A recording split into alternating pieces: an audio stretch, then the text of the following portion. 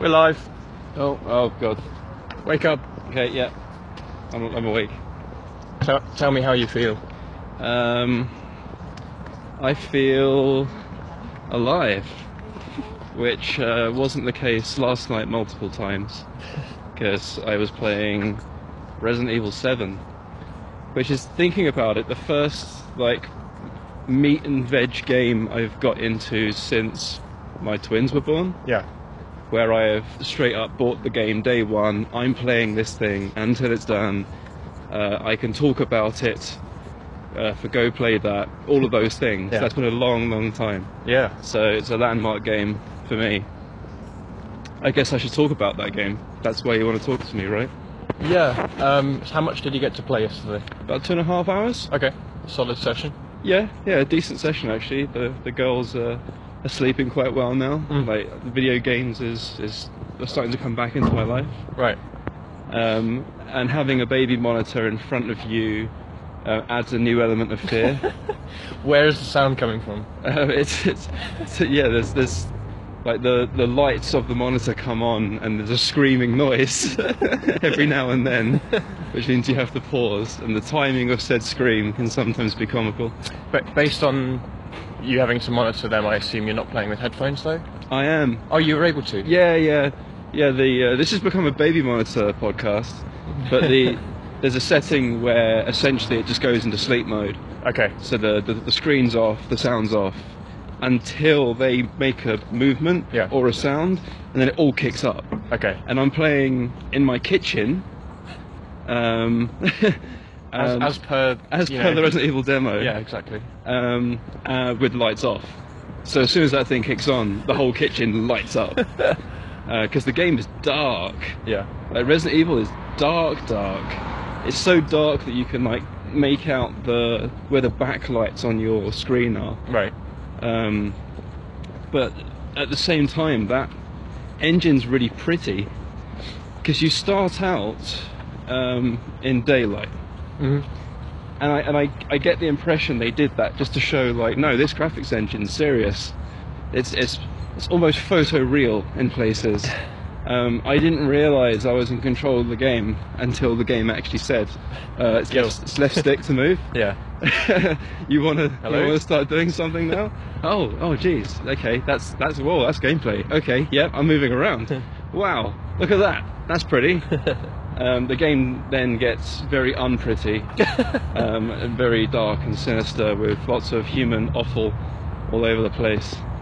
I'm going to assume people know the setting of the game. I think there's more than enough out there. Yeah, a house. It's a house. Resident 1 style? Yeah. Texas Chainsaw Massacre in theme. Okay. Because there's a hillbilly family who are the antagonists. Okay. They basically roam the house, and you have to get out the house. So do they roam like the Alien in Alien Isolation? Very similar. Okay. Very similar to Alien Isolation. Probably more similar to Amnesia? Yeah. Okay. In gameplay. Right. I think Alien Isolation was probably a little bit. It relied too heavy on that one mechanic. It was very stop-starty as well. You ended up hiding in cupboards for a long time. Yeah. Waiting for the alien to move on. I feel like the enemies in Resident Evil move on. Okay. Once you found the hiding spot, the game goes, yeah, that's the hiding spot. Yeah. Well done. And they just walk past you. Okay. Which doesn't mean there aren't some intense moments where, they're nose to nose with you and can't see you. Yeah. So I've read some impressions of the game. Okay. And they talk a lot about the game going back to its roots. Yeah.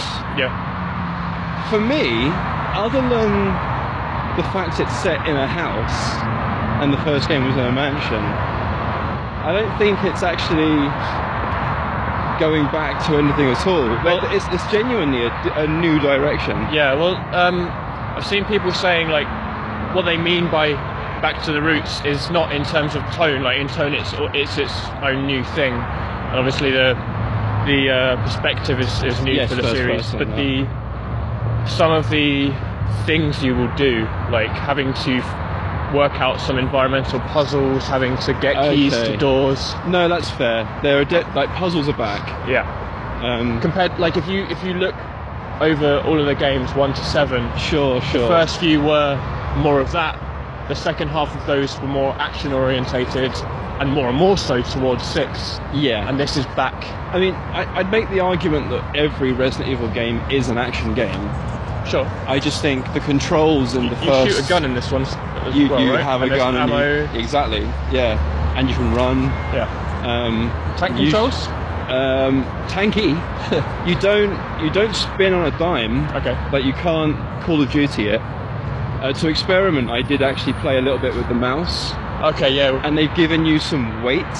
Okay. So you can't just whip around and headshot dudes. Did you ever play the PC version of the Xbox 360 game Shadowrun? Yeah. Where they had to, because it was cross compatibility. Console versus PC People online. on both platforms could play together online, and they had to figure a way to nerf keyboard and mouse controls, so they just made it molasses levels of... I mean, it feels fine. If you're playing on keyboard and mouse, it feels fine. Yeah. They haven't degraded the quality of the gameplay by doing that. You're not a member of STARS. You're a dude. You're a dude who is looking for his girlfriend who's gone missing. Yeah. That is literally the opening bar of the game. And as a result, you aren't actually that adept at using weapons. And it makes sense. I am settling on the control pad because the restrictions feel... Yeah, it feels like it was naturally tailored to that. Yeah. Also on the joypad, pressing down an A or down an X if you're on a PlayStation gives you a 180 spin. Okay. Which actually is quick. Oh. And I couldn't work out how to do that on mouse and keyboard.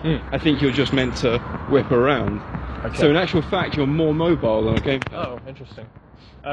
In another recent horror game, first person, like Outlast, there was a mechanic where you could look behind you as you're running away. Yeah, Outlast did that. Yeah. So yeah, the case I was going to make is, I think, because the first 3 games were pre-rendered, and Code Veronica, that limited what they could do in terms of controls. Yeah. But those games are action games. You are at the beginning light on ammo, but you get to a point where you're mowing people down. Right. You have bazookas, miniguns, bosses and stuff to deal with as well. And although obviously in 5 and 6 they go full tether and you're never out of ammunition. Yeah. I would. The case that this is back to, okay, we're not going to give you so much ammo. That's the case here. Right. You have less ammo in this game than you do in Resi 1. Okay. Like, you are unarmed a lot. Although you can aim a bit better because it's the perspective. Yes, you can headshot a dude. Yeah. Although it's debatable how much a headshot matters. Right. Okay. Because there aren't many like minion enemies. There aren't many, like there were zombies in Resi 1 that you could dispatch you in a couple of shots. That doesn't exist in this game. Okay. Everything is practically invulnerable. So combat is the only choice in many cases. Okay. But in that combat, you're like running around the scenery, working out how to dispatch that enemy. And how to dispatch that enemy isn't always use your weapon. Yeah. It's use something in the environment to trap them, and then a cutscene will take place. And I actually really enjoyed that. I actually really enjoyed that part of the gameplay because you always feel helpless. And that's exactly what they're trying to do. They're trying to make you feel like the only way out of this is to run away and find something to deal with this situation. And sometimes I actually made the assumption I'm meant to fail. Okay. Because you're in such a grave scenario. Like, okay, The door behind me is locked. I'm in a narrow corridor.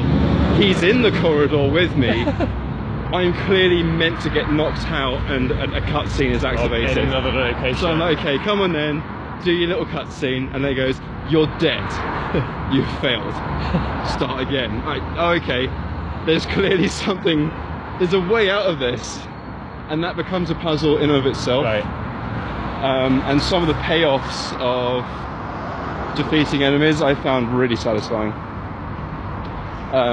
I've read that some people are referring to these as boss battles. Yeah. If you want to use that analogy, this is a boss run game. From the first 10 minutes, you're introduced to what the gameplay of this is going to be, and it's boss battle, boss battle, boss battle, boss battle.